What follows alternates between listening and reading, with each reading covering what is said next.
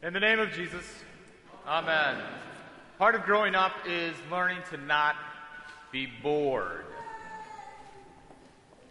I don't know if you remember from your own days as a young child of complaining to your parents, there's nothing to do.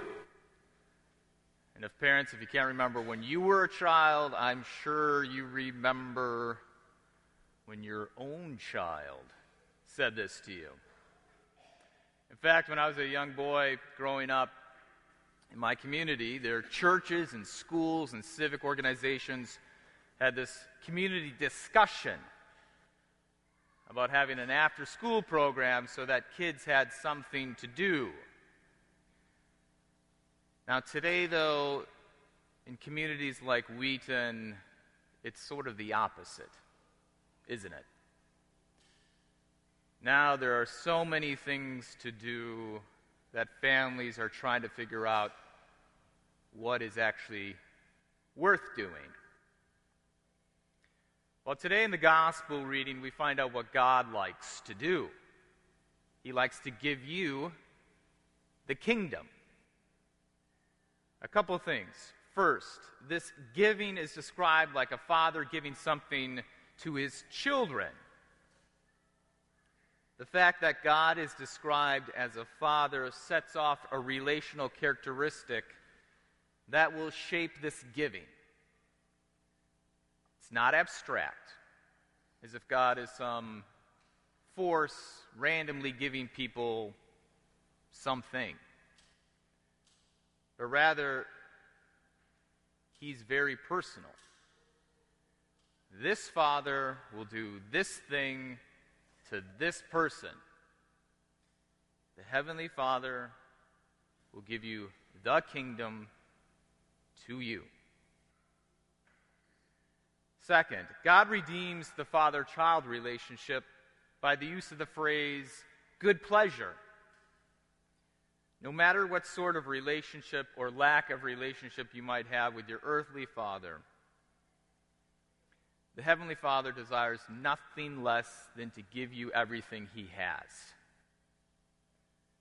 This means that God, as He acts like a father, He acts without coercion or without criteria for Him to give His treasures to you, except for love. It's free and unconditional, and when you participate in it, it will be the most meaningful thing you do. Now, we'll need to remember that this kingdom works very differently than what most people expect out of life. It's not a kingdom of stuff, like last week we learned, which means the treasures are not characterized under money, land, fame, or power. The treasures are generosity versus accumulation, or vulnerability versus power, and community versus independence. When Jesus says, do not be anxious, seek the kingdom first, have no fear, sell all your possessions, they might sound like very simple, pious catchphrases. However, what Jesus says today actually describes what the life for those who live in relationship to this Father actually is. These words might sound hard, they might sound unrealistic, but they are definitely not boring. When God gives you the kingdom, He's not interested in the status quo, which means He doesn't want you to be bored. Rather, when He gives you the kingdom, it's with the express intention to participate in the kingdom, which means a whole new way of being together. That means do not be anxious in an insecure world. Do not fear in a terrorized world, or sell possessions in a materialistic world. I mean, these are all hard to believe, much less do. But the one place where God has established belief and life to come together is, in fact, here the church. See, the kingdom spills over into this world precisely in the church because this is precisely the place God gives it to you through his word and sacraments.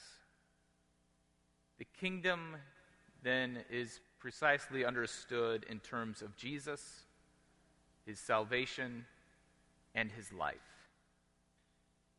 So Jesus speaks to us in this way today because he knows that his loving sacrifice for you on the cross, the forgiveness of sins, and the resurrection life creates a whole new way that actually is real.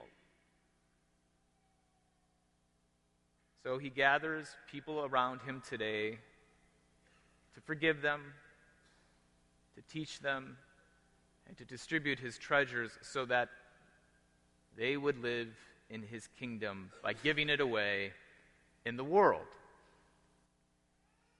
Now, we all know that the church isn't perfect. I mean, look around, right?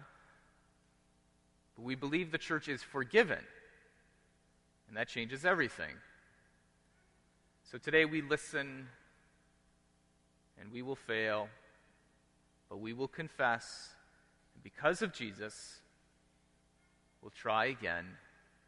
We will forgive, and lo and behold, because of Jesus, he will be faithful in us. So what do you want to do? Instead of being bored, seek the kingdom of God and his treasures. Instead of hoarding stuff, give it away. Instead of worrying about yourself, care for others. Beyond all of our prudent planning for the cares of life, how about we abandon ourselves to a fatherly God who's not only all-powerful, but also intimately personal. So as we fret over the life of worries, whether they're artificial or genuine, how about today we consider an act of faith? Live like what you believe is actually true. Seek after the kingdom of God, and these things will be added to you, Jesus says. Because when you seek after it, you'll find out what Jesus is doing. He's ready to give you what the world cannot give. Real forgiveness rather than payback. Unconditional love rather than manipulation. Peace of mind rather than anxiety. And contentness rather than fear. You will receive these heavenly treasures to share with everyone around you. Because these treasures are the things that matter the most. They are the things worth building our lives around. So whether you have nothing to do or too much to do, things change when God gives you the kingdom, because he actually gives you the life of Jesus, a life worth living. Now, with all the extra time not being bored, figuring out what to do, or being anxious, afraid because you have too much to do, you'll be able to focus on participating in what God likes to do. You'll join in giving the kingdom away to a world that desperately needs it. In the holy name of Jesus, amen.